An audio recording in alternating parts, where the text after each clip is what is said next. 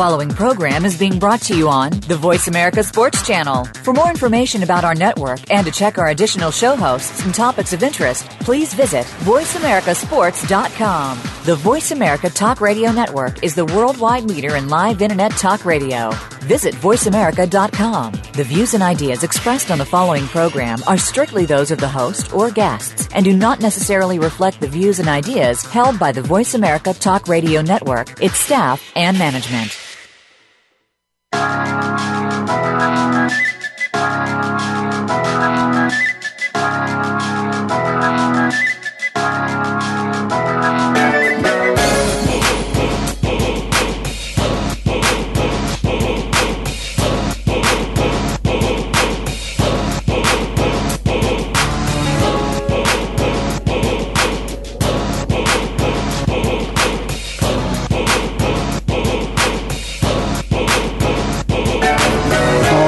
You hear that music, you know the show. You're listening to Ray Ellis Sports on the Voice America Network. I'm in Phoenix, living like it matters. And what matters to me? Okay. Thankful. That's exactly right. Thanksgiving is about to come up, and I have so much to be thankful for. Thank God and so many friends and family in my life who have just been so special to me. And it's one of those things where I think we all need to take the time out just to be thankful. After all, that's what this holiday season starts off with, Thanksgiving, and I have a lot to be thankful for. So that's what matters to me, is that I am extremely thankful for the life that I've been blessed with, and that I'm here for another Thanksgiving. So with that being said, of course, there's a couple other things that I want to talk about out there, and I'm going to do something I haven't done in a while. Anybody out there?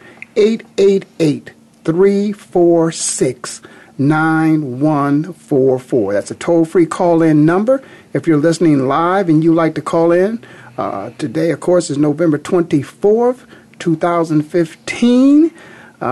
Please give us a call, 888-346-9144. I'm blessed today.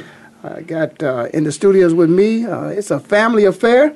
I got a couple of good friends. Family is in the studio as well. I'm not going to tell you exactly how that works out, but of course, a friend to the show, Chef Julian from the Hall of Fame City is in the studios with me, and he and I are going to get a chance to chat a little bit. But I'm just, man, I heard something that was very disappointing to me, and I just got to start with it. Of course, you know the Eagles have disappointed me, and of course, you know that the Ohio State University. So shout out to my friends from the Big Ten. Come on, Ike, really? Ike, come on, man. Ike, yeah, started from the bottom, look where you at now. But you on top, so shout out to my man Ike and all my good friends from the Big Ten. Shout out to Percy Snow, Percy and Eric, Big Ten boys from family from back home. I want to give a shout out to them, but let me get started. Chef Julian, the Hall of Fame City, going to ask him what's cooking. And, of course, he going to start talking to me about Johnny Manziel. Chef Julian, man, what is really going on? I mean, is this true? I mean, Johnny has been out partying some more, and all of a sudden now here's this man who gets a chance of a lifetime. Football must not be that important to this man. See, when I first heard about this story, I thought maybe it's just the media hyping it up. But then you show pictures of the video. They haven't released the video to the public, but they've released pictures of the video, and it's just him just drunk in front of a camera. But can you imagine, Chef, if you are a young child growing up your entire life, and football's been a part of your life, and you get drafted to the National Football League, and you become a starting quarterback in the National Football League, and the only thing you have to sacrifice, because you're only going to play football in your life if you're a quarter. I mean, the average is 3.5 years. So, those who, play beyond that, it is truly, truly a blessing that they're healthy enough. Their body doesn't give up on them. But let's say you stay, to 10 years. Then what you got to do is that 10-year period, what you got to do is you got to be thankful, as I said. You gotta sacrifice everything. There can be nothing more important than your family and your job. Of course, your God comes first. My God comes first. But listen, your faith, your family, football. Everything else, I mean, what could he possibly be thinking about? I mean, think about all those people out here in the country who are, as they say, looking up to Johnny. You know, he's a role model. I don't even want to talk about him letting them down. He is letting himself down. If it were me, I mean, seriously, I think the young man might need to be on suicide watch. I mean, you're a starting quarterback for the National Football League and you lose it because you got to go to a party. I mean, really? Is that who you want to put your franchise in his hands? So I think, and we talked about this before, I asked you if they gave Johnny a chance to start and he went and he didn't really have to set it on fire, but if he performed, you know, had a decent game, should we stick with him? I think we agreed we should. Mm-hmm. But now this happens. So I do not think he's deserving of a fifth chance. First, second, third, fourth. He hit about his fifth chance, Chef Julian. Really, man. Do you stick with him now or do you let him go for good? I don't know if you let him go for good because, I mean, when you think about it, they're just going to be repeating the same things that they've been doing for the past 30 years that the Cleveland Browns are. That's who I'm talking about. They're going to just keep rebuilding, keep drafting more quarterbacks. That list of quarterbacks over the last 15, 20 years is going to get much longer if they keep doing this. I really think that they should just maybe just find another, just keep, maybe they should. I think maybe they should. I don't know. I think you're just as confused as they are. Yeah, that's really the fact confusing. I don't think they're confused any longer. Yeah. I don't think the Browns are confused with Johnny. I think Johnny's made the decision for the Browns. Yeah, it's just I've had my faith in Johnny Manziel, and it's really hard to just give it up. It's not personal, it's just business. It's just business. And if Johnny is not performing, if Johnny can't be a leader of your football team, if he can't be a leader of men, if he can't make the sacrifices necessary, that he is in the playbook and he is in the film room and he is on the practice field and he is resting, then we can't trust him to be the leader of our football team. And that's just plain and simple. You know, it's not that, you know, is Johnny Manziel a superstar? No, he's not a superstar in the National Football League. He may have been a superstar in college, but this is the National Football League.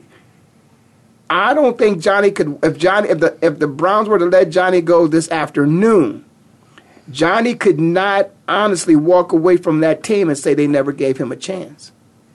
They gave him a chance. I mean, that's all you ever want is a chance. And most of the times when people who make it to that level, when they get their chance, they're happy. It doesn't, and that's the problem with me. I just don't think that Johnny really, everybody talks about how, you know, it's a privilege to play in the National Football League. Johnny Manziel doesn't look at this as a privilege. As far as he's concerned, it's just, you know, another thing that he can just chalk up, you know, it's part of his money thing, man. He just really doesn't care that much about pro football. So as far as I'm concerned, I really don't need to spend much more time talking about Johnny Manziel because it's not like I haven't been there and done that. Yeah.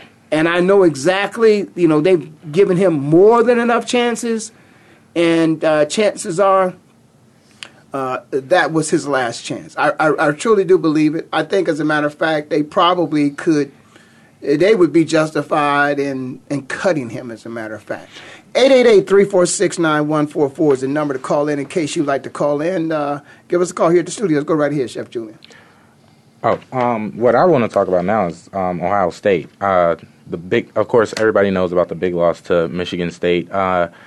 People want to say that, this was the Ohio State's big loss and everything. They only lost by 3 points. People think that it was just some blowout by Michigan State. They dominated the whole game.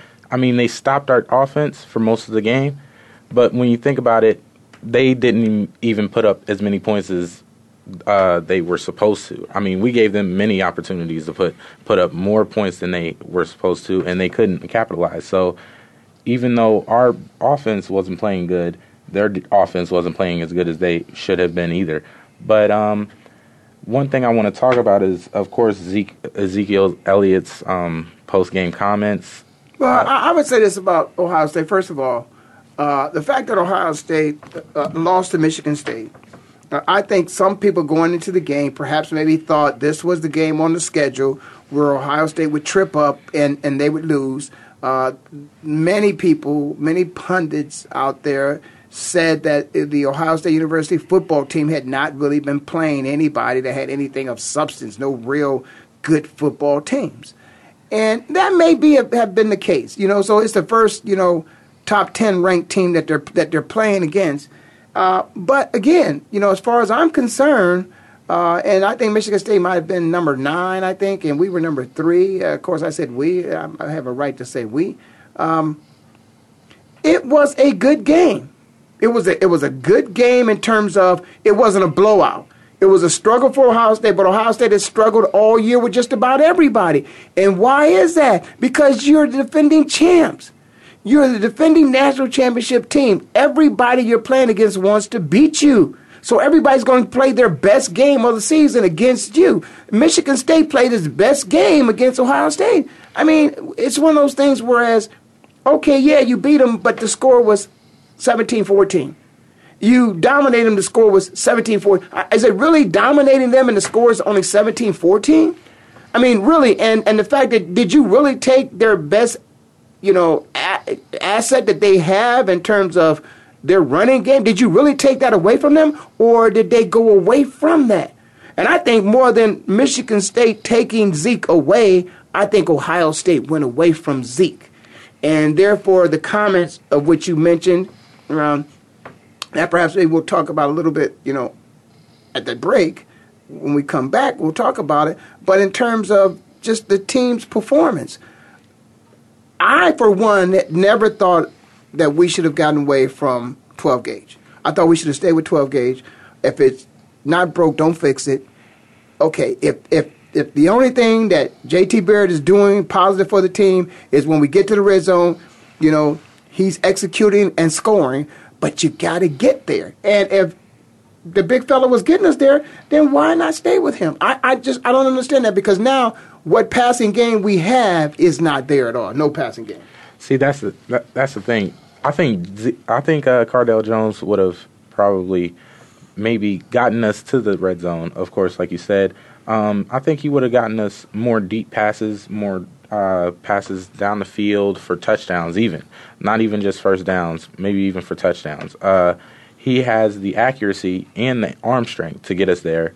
But JT Barrett, he likes to throw short passes, and and stretching the field is something you want to do. You want to have, the defensive backs, backpedaling, understanding they got to open up because there's a deep threat. When you take that deep threat away, they can squat, they can play much tighter coverage because they know you're not going deep with the ball. Yeah, the hitch routes, screens. That's JT Barrett's game, but deep passes. Deep throws, deep slants. That's Cordell Jones' game. He likes to throw it deep, and if you're not gonna throw it deep, and you know that they're not gonna throw it deep, it was much easier to defend the pass for Michigan State.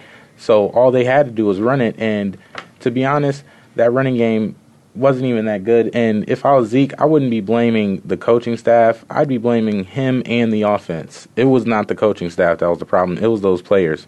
I mean, they set you up to get at least a first down, and not a touchdown. I mean, so if that's the case, you need to look at yourself. You need to look in the mirror, because that's the problem. Well, I would say this. I would say this to there's no doubt about it. Any play that you run in any football game, every play that's drawn up is drawn up to be a touchdown. If everybody does their job and every man executes his assignment, it should result in a touchdown. So I would agree that the players should be disappointed in their performance, because it's a man in front of you. It's your job to block him, to move him out the way so the running back can move the ball to the down the field and hopefully into the end zone. But I would also say, in terms of the strategy for going out and catching the defense in a position where they least expect what we're about to do, that's a game plan that's put together by the coaches. And then the players go out and execute it. But there was no mystery in this offense at all. You pretty much, once you have that quarterback in there, we got JT in there. We know what we're going to do. When you decide you're not going to run the ball to Zeke, okay, then we know that we can, pretty much contain everybody else. You don't take your best weapon and eliminate him from the game plan when you're not winning, when it's whatever you're doing is not working. And I think that's what we're going to talk about when we come back. We're going to talk about the fact that Zeke said, hey, man, it's not working. You're listening to Rail of Sports on the Voice America Network. I'm in Phoenix, living like it matters. Chef Julian is in the studios with me. We'll be right back.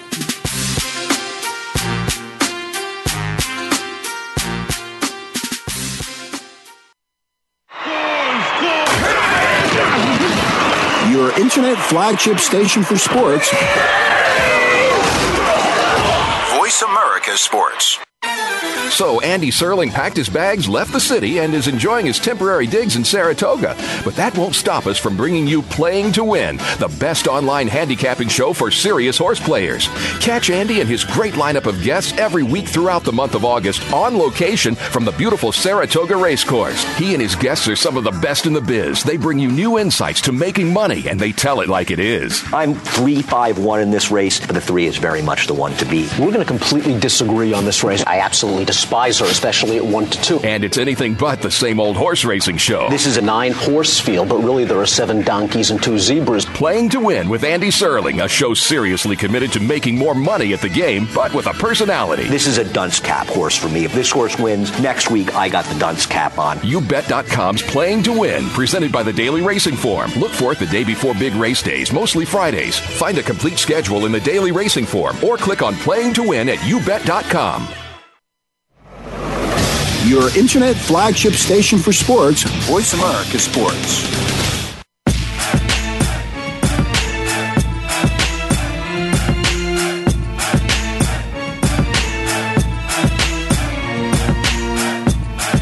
All right, you hear that music, you know the show. You're listening to Rail of Sports on the Voice America Network. I'm in Phoenix, living like it matters. Chef Julian's in the studio with me. And what matters to me, of course, is that I have a lot to be thankful for. And we're approaching the holiday season, and just too many things to really acknowledge them all. But truly grateful for family, friends, and just the life, you know. So let me just get back to where Chef Julie and I were, and I you know, there's some breaking news came out, you know, from back in the heart of it all. And Chef Julian is reporting to me that the Cleveland Browns expect the best from Johnny on the field and off the field, and because he's compromised that, you know, position of delivering the team the best he can off the field based upon his circumstances. You guys have to understand now, this is a young man who an organization is trying to support, who's actually going through a rehabilitation process because he's a part of a chemical dependency, drug and alcohol rehabilitation process that he's going through. And so they can't enable him by finding out that he is getting away from that and not having him suffer some consequences is not helping him. It would be hurting him. And so he's hurting himself and he's hurting his team. And then that's also hurting the fans who support him and the league that supports him. So it's not that I'm being hard on Johnny, but it's just that I just know if there's somebody in that situation, you know, you are not helping them by allowing them to continue to make the same mistakes over and over. You know, Johnny's performance on the football field, that was not enough to bench him. But what he did off the field, again, understanding that that was a part of the deal they're making with him, I think he broke that deal, Chef Julian, so I think he deserves the position he's going to have this week, which is going to be on the bench. Oh, most definitely. You can't make that mistake too many times, and the Browns have shown that they're not going to have this anymore. You've seen it with Josh Gordon. He's shown many times that he's gotten many second chances, as you put it, with Johnny Manziel. So if you're going to keep getting these second chances and you're going to keep messing up, then you're not going to start for our team. Yeah. That's obviously what they're going to tell you. Yeah. So that we're going to close that segment on Johnny, and we're going to get back to where we were just before the break, and that is that we were talking about, of course, the Ab Man. We were talking about Zeke and the Ohio State Buckeyes, and I would just like to say this. First of all, for those of you who got a chance to see the article by Mr. Elliott that was out there online. If you would listen to the entire press conference, if you will, because that's what it was. I mean, they were contained. They had him contained at his locker. He couldn't move. And he basically held a press conference right there at his locker. And first of all, being part of this platform of content, of talking about sports, I understand from both perspectives is that you want to give information to those people out there who love the sport.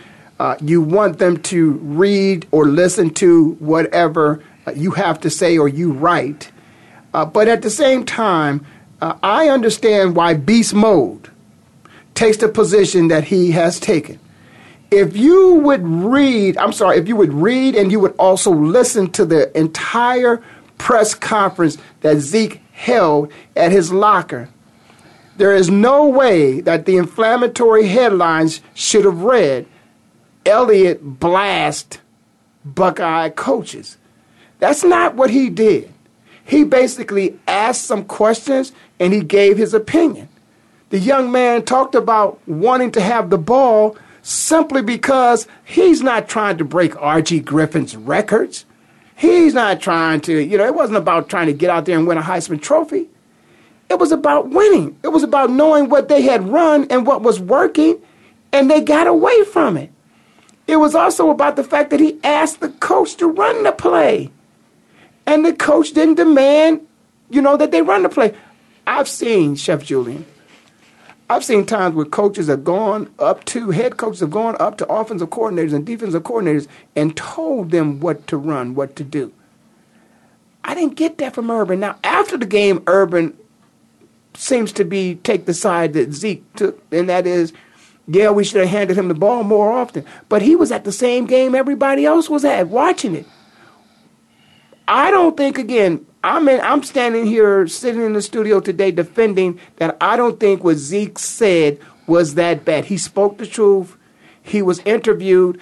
People always want more from athletes. You don't want them to have the beast mode approach to a press conference, but if you don't get that and you get the truth, now everybody's out after this young man. What do you think about that? Do you want the truth from me, or do you want me to give you beast mode? See, that's the thing. The media, they don't. If you give them the truth, they'll turn it into something that's much bigger than it was. So by Zeke saying, I only had 11 carries, that shouldn't happen, they're going to say, oh, he just wants his stats. He just wants to pad his stats that's for terrible. The draft. That is terrible. He's exactly right. What do he needs to pad his stats for? He's already the top running back in the nation. So if you're going to really is that selfish from your personal perspective? Is that selfish to ask, or to say that I wanted the ball more? Basically, all he was saying is I thought I could contribute more. I could have more success than we were getting. That's all. What's wrong with somebody answering a question like that? Oh, that's not selfish at all, because when you look at their success, when you look at their stats, the Ohio State is 13th in rushing yards in the entire nation. That's over 200 schools. So there's only 12 other schools that are running the ball better than them. And half of those running yards are from Ezekiel Elliott. So if you're not going to hand the ball off to him, who are you going to give the ball to?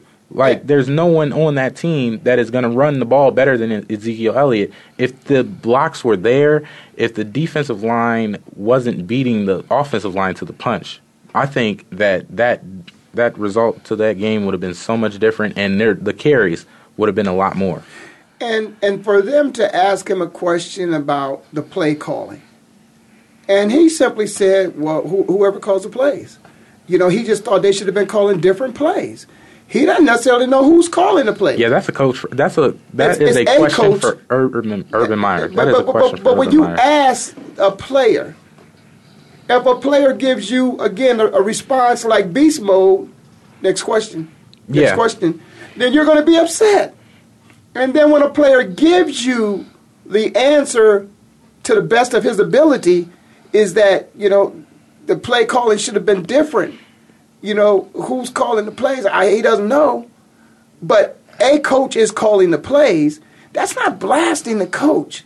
When you're telling the media, when they ask you a question, you simply say, I was out there campaigning for a certain play that he knew was working down.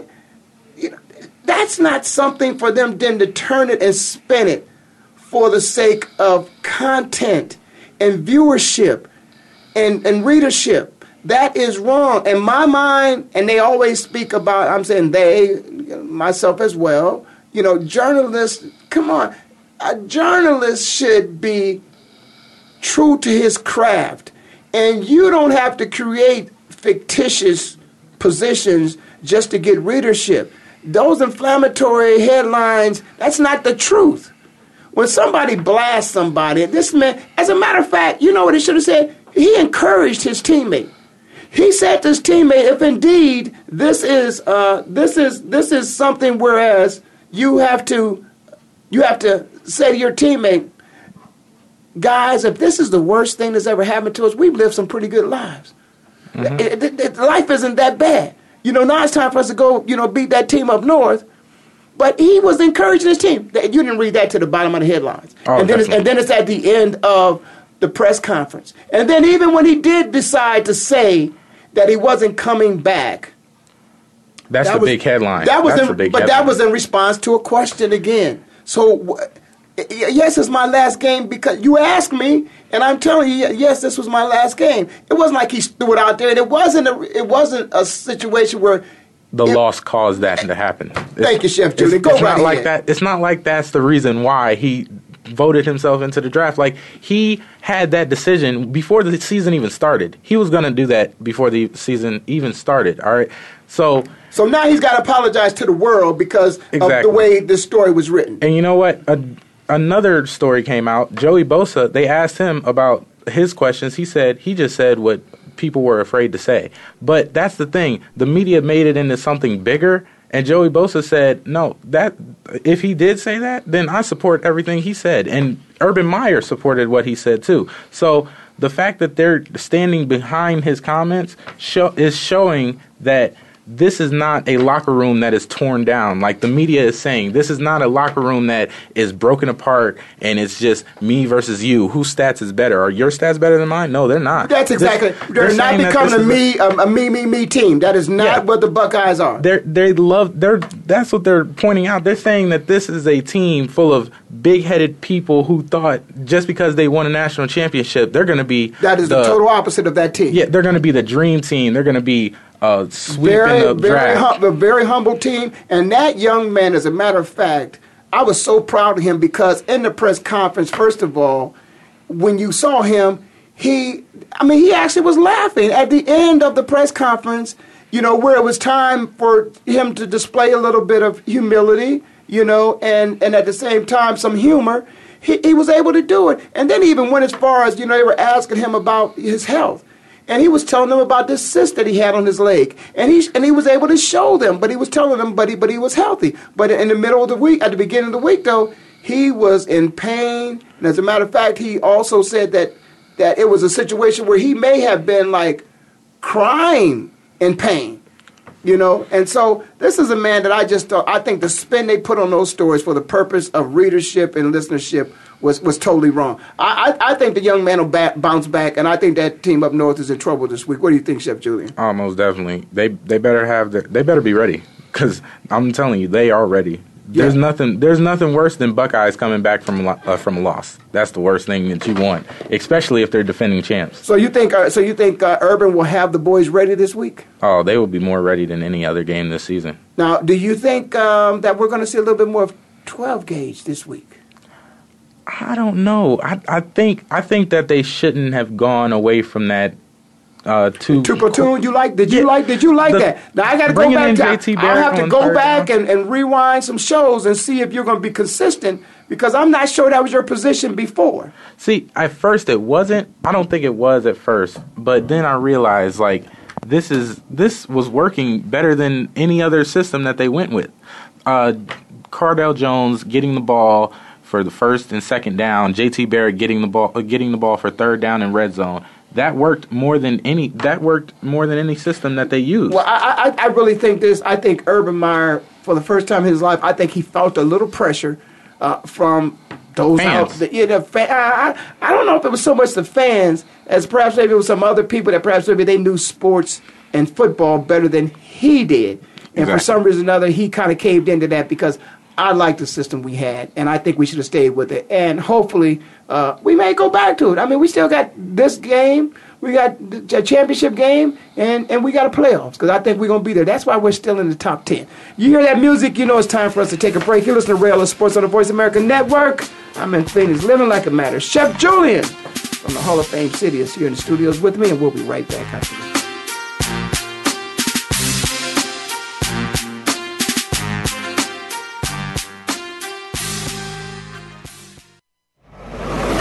Your internet flagship station for sports, Voice America Sports.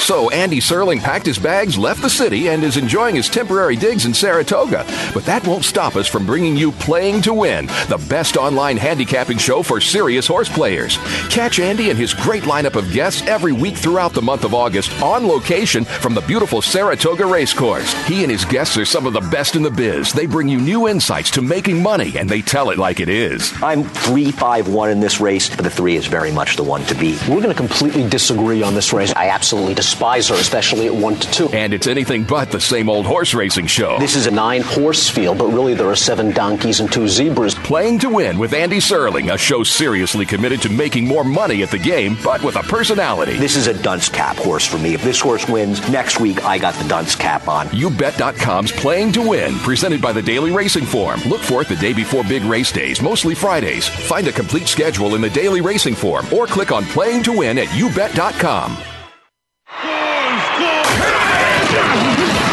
Your internet flagship station for sports, Voice America Sports.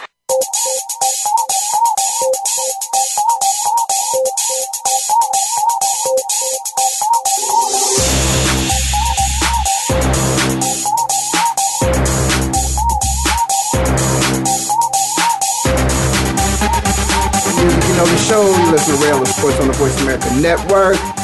In Phoenix, living like it matters. Chef Julian from the Hall of Fame City has come all the way out to the desert to join me in the studios, and so we're enjoying ourselves here. Of course, we've been talking earlier about a couple of things that's important to the chef. Johnny Manziel, of course, it's just about over for Johnny, and of course those Buckeyes. But I want to make sure everybody understands what I am thankful for, and I am thankful. And what matters to me is that I've been blessed and truly enjoying friends, family, good Lord, who kept me here on this earth for another year. So, one thing I certainly want to do is anytime I get a good friend who is a friend to the show that calls in and particularly wants to say something about what's going on in the city of brotherly love, I always have to make sure that I take that call. So anybody out there at 888-346-9144, feel free to give me a call. But at the time, we got Keith on the line. And Keith, I first want to say this, Keith. I want to start my comments off by saying, listen, you let Chip Kelly know, listen, Chip Kelly needs to back off of Angelo. I jumped on Angelo years ago, and that man will fight back. You know, Chip Kelly can't win that, but Angelo's the man out there in Philadelphia. But, man, I guess Angelo kind of got up under Chip's collar there a little bit. Is that right? Yeah, finally did. Finally caught Chip in a moment when he was kind of let his guard down, and you kind of got to see the real guy and see how irritated he really can be and feisty he can be. I think he needed that. His ego kind of getting to be too big at this point, and we in Philly, you know how we are, man. Listen, Philly ran sports town. Results are what counts, and ego has to go take a sideline. Philly ran Buddy Ryan out of town. Buddy tried to say, you had a winner in town, and Philly ran Buddy out of town. So, it's time for Chip to understand. It's been some folks come through that town there, but all they want to do is if you say you're going to win, let's win. And it appears to me that Chip's ego has taken over in terms of just his credibility. I think it's shot now. I think that people want to move on. I think he's got more chances than Johnny Manziel, and I'm curious to hear what you have to say about that. Yeah, I think you're right. In fact, actually, when I was getting ready to give you the call, I was remembering a couple of shows ago, how you were kind of praising Johnny Football for kind of leaving that posture behind, but it seems to have caught back up to him, unfortunately. And I think the same thing is with Chip. Chip may have been great in college, thought he could transcend to the pro game, but he still has that college mentality still rooted in him, and it's hurting him. And it's hurting us in Philly. Well, one thing about, I think, what Chip has underestimated, and that is when it comes to the demand of coaching and being successful in the National Football League. I think it happened to, Pete Carroll his first time around, and I think Pete got a second chance at it, and he came back with a different approach. And that is when you play college football, it's just like Chef Julie and I were talking about the Ohio State Buckeyes. And, of course, when Ohio State is on somebody's schedule, you have the season before and then the current season until you play them to prepare for them. You circle that on your calendar. All off season you're preparing, and all current season you're preparing until that game arrives. And then you go out there and you play the best game, hopefully, that your university has ever played so that you can unseed the defending national champions. In the National Football League, every Sunday, Monday, Thursday night, you could possibly be playing, one of the best, you are playing one of the best football teams on the earth. You don't get a one, game season where you put everything and all your marbles, to prepare for that team. I don't think Chip has ever been in a position where each week, every team, Oregon is what's on their calendar. That hasn't happened. And in the National Football League, it used to say any given Sunday, because those were the only days we played on, any team could beat any team. And I think those guys that come from college, I think like the players that come from college, they find out real fast it's a lot different. And so therefore, perhaps maybe sometimes people make it to the league and they underestimate the amount of talent that's in the National Football League and the abilities of those coaches on the other side of the field who've put some time in. What Chip really has done to a lot of coaches, too, and they won't mention it, he's pissed a lot of them off, too, because, it's almost like going into a courtroom, and you want to represent yourself, and you're up against one of the best lawyers, and you think you didn't have to go to law school, you didn't have to study law in order to beat this guy. That's what Chip is doing. But, do you think he's underestimated really and truly the talent that he's up against, both as the coaches and the players? You think that could be part of it, Keith? I think it's a lot to do with it. I think that his approach is that if he just brings his system in, that he can do it. If he just has guys that can be plug and play, so to speak, and just play his system, that his system will carry him. But you're right. He doesn't realize that literally the worst player in the NFL is better than the best player you ever saw in college because they made it to the NFL. That's right. And you see it a lot of times, because I'm going to tell you a position a lot of times where they really get exposed is when you see running backs that come in and when you see quarterbacks, because those are two people who play a position where at times the boundary is extremely important for them to get to. And you see them trying to escape the pocket, the quarterback, and then you see the running back trying to turn the corner, and they realize that they can't outrun the lineman.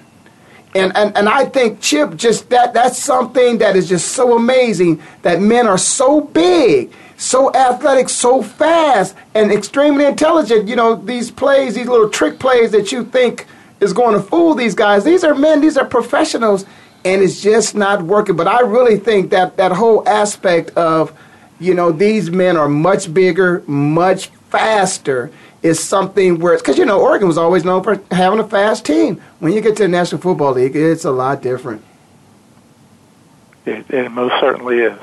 I think he understands that now, but I think he's also got himself a roster of players that aren't equipped to make the transition. And he truly is not experienced enough to make the transition. You made a good point with Pete Carroll, who his first time around, it didn't work out. He needed that second time around, and he matured some.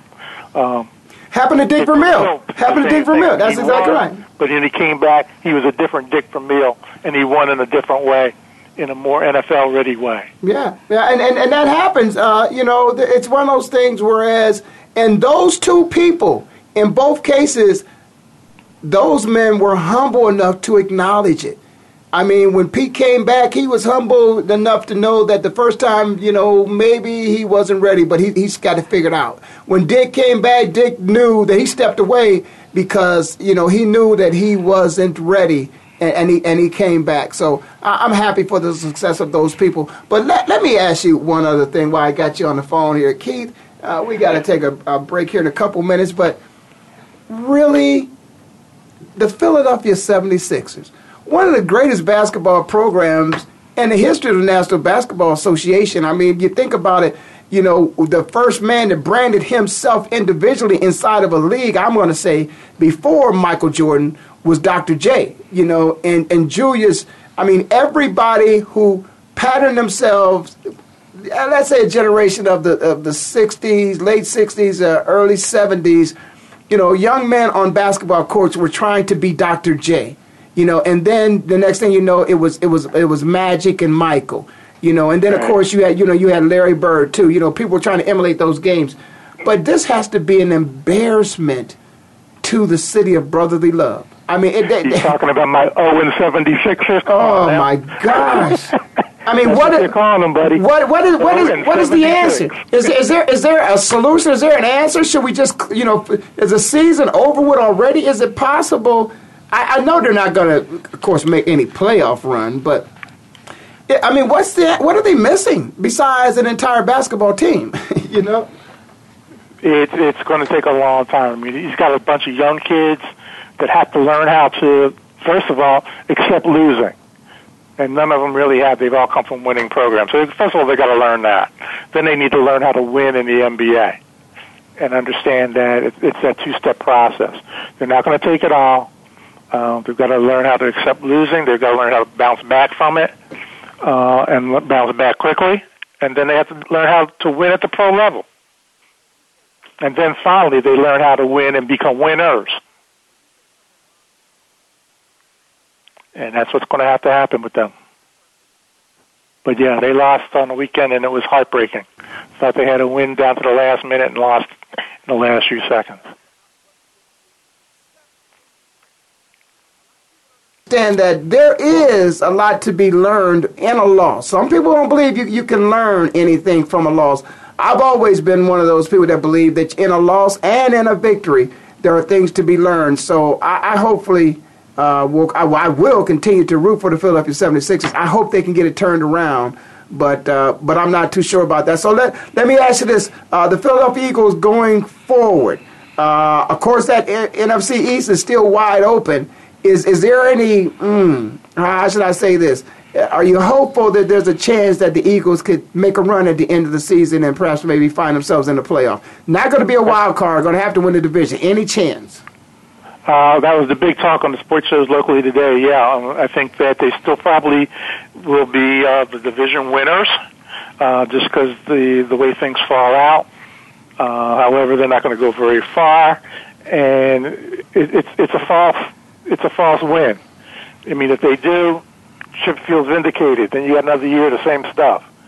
So I'm not really sure overall that it's good for the city. The team, I think they still believe they can win. They still do have a shot because it's a very bad division. But I think it's more harmful than good.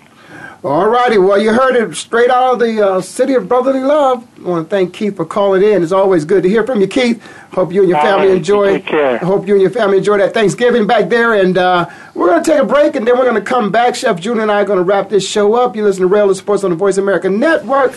I'm in Phoenix, living like it matters, and we'll be right back.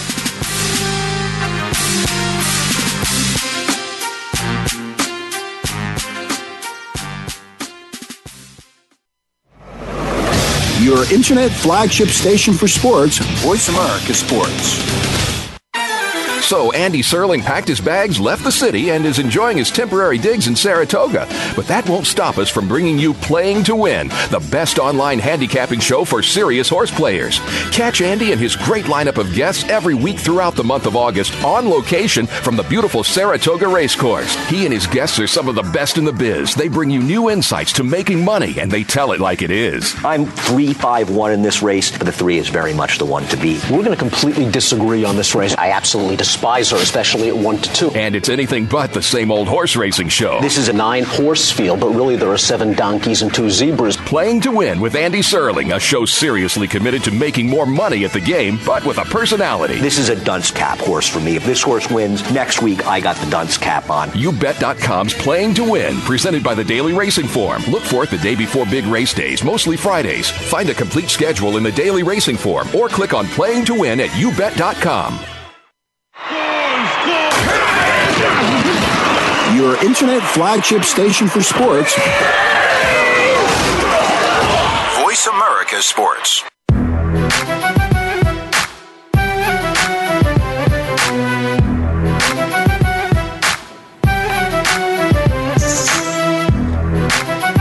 All right, we're back.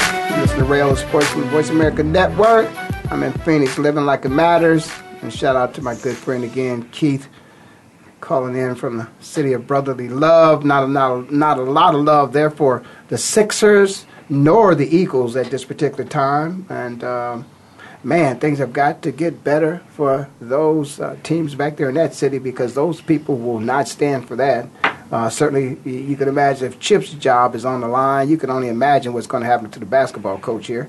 Doubt if he'll make it through the season. But want to come back into the studios with Chef Julian, who is here with me out of the Hall of Fame city. And, Chef Julian, before we get into the power rankings, there's some controversy, not controversy, but there's some competition going on, if you will, about this MVP trophy that will be presented at the end of the season to the most valuable player. And it seems like there are 2 candidates who've surfaced at this particular time. Their teams happen to be the only 2, I believe, that left that are undefeated. Yes, sir. And that would be, of course, Mr. Brady and Mr. Newton, better known as Tom and Cam. Yep. So what do you think about that? I mean, I'm just going to give it to you. The most valuable player in the league at this time, is it Cam or is it Tom? See, that's the thing. I've been on this Cam Newton bandwagon for the past couple of weeks on the show. You can go back and hear it. But, see, by the numbers, you would think that Tom Brady is in the lead. But Cam Newton is putting up numbers that he's never put up before. So it's kind of surprising. But the thing is, Brady has already put up these numbers that he's putting up. I mean, he's number 1 in passing yards, over 1,000 more yards than Cam Newton. He's number 2 in passing touchdowns. Cam Newton is all the way at number 20. One of the lowest interception to touchdown ratios this season. And he's just playing like he usually plays. So you're basically making a case for Tom more than you are Cam, because if Tom is just playing the way he usually plays, but he's a superior, person in the National Football League, that shouldn't handicap him and prevent him from being the most valuable player. If he just so happens to be the best player, it's almost like LeBron James in the National Basketball Association. If he's the best player on the planet, and he's the best player on the planet the next year, that doesn't mean, well, that's just LeBron. We expect that out of him. He's the best player. However, this year we know he's not the best player. There's a new guy in town, new sheriff in town, and Steph has a little bit to say about that. But Cam is, if it's the best that Cam's played, that doesn't necessarily justify him being the most valuable player. Oh, not at all. But by these numbers, it shows that he's not the best. He hasn't been playing the best this season. So Tom, so the numbers are Tom. Yeah, and I just want to be fair. That's all I ever want to do is I want to be fair. And if Tom, remember now, Cam may be playing the best football he's ever played in the National Football League, and everybody's going to say and then look at his supporting cast. we should never any longer, ever again, mention supporting cast and try to justify why somebody should be the MVP if we're not going to do that for Tom Brady. Because Tom Brady's supporting cast, I mean, they got guys catching touchdowns. We don't even know who they are. Oh, not at all. I mean, his team has been depleted from injuries, as much as any team. And Bill Belichick, we got to give Bill Belichick credit, too, because his team is still undefeated this deep into the season. So, I mean, whether they're playing with a chip on their shoulder, and again, each year you get new guys on the team, so these guys on the team are just playing football. But Bill Belichick, at some point in time, you got to call it what it is.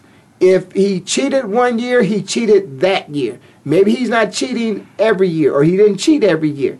But Bill Belichick has been under heavy scrutiny this year, and his team has performed. And you just gotta, when you see, great coaching and you see a good football team, I'm not ready to call this football team a great football team, although it could, at the end of the year, they could be threatening the Miami Dolphins again. But I got to go with Tom thus far. I got to go with Tom Brady in terms of this year's most valuable player at this point. See, when you said supporting cast, that just made me think of these statistics that I just looked up here. Defensive rankings for this team. New England, for passing yards, New England is 21st, but Carolina is 7th. For rushing yards, New England is 2nd, and Carolina is 8th. See, that's the thing. They have a nice supporting group, not only offensively, but defensively, that is helping this team. I don't know about that passing ranking. Oh, that passing ranking, yeah. They're number what? They're number 21st. Okay, they're 21 out of 32. Yeah. That means that there's 21 teams that are better than they are. But that gets me to my next one. Fewest points allowed, the New England Patriots are first. They're not. They might give up a lot of passing yards. They're bending, but they're not breaking. Oh, and so what you have to say, what happens there is, again, let's go back to complimenting Tom Brady on the fact that Tom doesn't have a lot on offense, but he has enough because his defense. So it's like this. We were talking about the Ohio State Buckeyes and Michigan State. Michigan State scored 17 points, but they kept Ohio State to 14. Yep. So Tom, if he can only score 17 points, his defense is holding the guys to 14 points. That's a good thing. That's a very, very good thing for. And they mentioned it the other night on of course on the game. They mentioned that New England may not have a lot of first round picks on their offense. Certainly not Tom Brady. We all know that. Oh yeah. But they got a hell of a lot of them on their defense. See, that's the thing. It's like just like the Seattle Seahawks do with their team. Bill Belichick has done that for the last decade. Bill Belichick understands that defense wins championships. Oh, definitely. He understands that. And see, I compare the New England Patriots to the San Antonio Spurs of the NBA. You never hear about them all through the season. Then next thing you know, they are at the top of the league, and they are running through these teams in the AFC like they're cutting through butter. So you're going to say that Timmy is the Tom Brady of the New England Patriots? Oh, definitely. Well, Timmy was a first-round draft pick, so Timmy can't necessarily be what Tom Brady is. But he's a senior. He's the elder statesman for that team. I think they're both pushing 40 years old, and that's another thing. Let's look at Tom Brady. Let's look at Tom Brady and the way Tom Brady has been able to maintain, if you will, stay healthy, as opposed to Peyton Manning. Peyton Manning, who's missed, and Peyton and Tom's stats are a little bit different. But you gotta, commend Peyton on what he's done, because Peyton, because of a neck injury, missed a whole year. And but again, Peyton is the best in-season quarterback, and Tom Brady is the best playoff quarterback. See, I don't know about that. That's what I'm thinking. Tom Brady might just be just as good as him in the regular season. The Patriots just completed their 13th straight season with 10 or more wins, and the only other team that's done that is the 49ers, and they did it 16 straight seasons.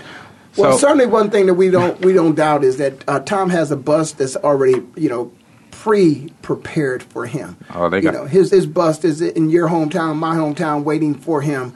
It's just a matter now of how does Tom go out. If the New England Patriots are able to win a Super Bowl this year, does Tom Brady retire? No. No, he's got. What do you have to play for? If Denver wins, then Peyton Manning retires. If the Patriots win, no, he's got much more to play for. I mean, he's Tom Brady. He's going to go for more. If I'm Tom Brady, I do my Ray Lewis. I take my Ray Lewis moment and I walk out. Nah, I think he's got. I do my Jerome Bettis moment. I walk out. I walk out on top. Why take that chance? Do you know how hard it is to get to the playoffs, let alone to get to the NFC and AFC championship, and then to win a Super Bowl? Yeah, but that's the thing. It seems like he's not even wearing down. It seems like he's not even showing any effects that he's aging. So, to me, I don't think Tom Brady should retire if he goes out, if he wins it. Okay, real quickly. We've got a couple minutes here. Let's talk about 5, 4, 3, 2, 1. Just run run off the top 10 from the bottom up in terms of the power ranking. All right, number 10, we got the Indianapolis Colts. Number 9, we got the Pittsburgh Steelers. Number 8, we got the Seattle Seahawks. Number 7, we got the Minnesota Vikings. Number 6, we have the Green Bay Packers. Number 5, we have the Cincinnati Bengals. Number 4 is the Arizona Cardinals. Number 3 is the Denver Broncos. Number 2 are the Carolina Panthers. And, of course, number 1 is the New England Patriots. New England doesn't surprise me, but I'm going to tell you what, the Arizona Cardinals are much too low on there. I think the Indianapolis Colts should not be on that. There's no reason the Indianapolis Colts should not be on or there. The Seahawks. I think the players on that team is the reason why they're in the top 10. I think the Falcons should be on there. I know they lost to the Colts, but there's no reason why they should be lower than the Colts. So you think the Falcons should be on there even though the Colts beat them? Oh, definitely. You think? And then what about Green Bay? What do you think is happening with Aaron Rodgers? Oh, my God. That's been a decline for the last 3 games. If it wasn't for that win against Minnesota, that team would be in trouble through everything. They would have – I mean, they've been showing that they've been in trouble with their teams and everything. You know what's really interesting to me is there's 5 and 5.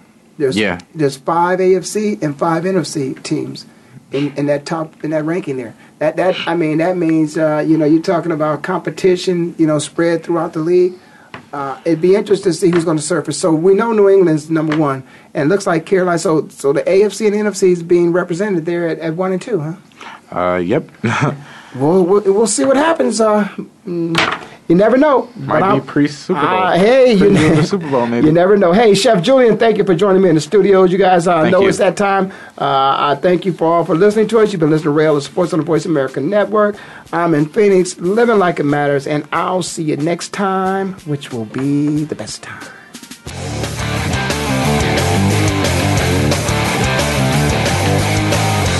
Thank you for spending this hour with Ray Ellis Sports. We hope that you've enjoyed today's conversation. For more information and to write Ray, visit RayEllisSports.com. That's RayEllisSports.com. Be sure to join us again next Tuesday at 1 p.m. Pacific Time, 4 p.m. Eastern, right here on the Voice America Sports Channel.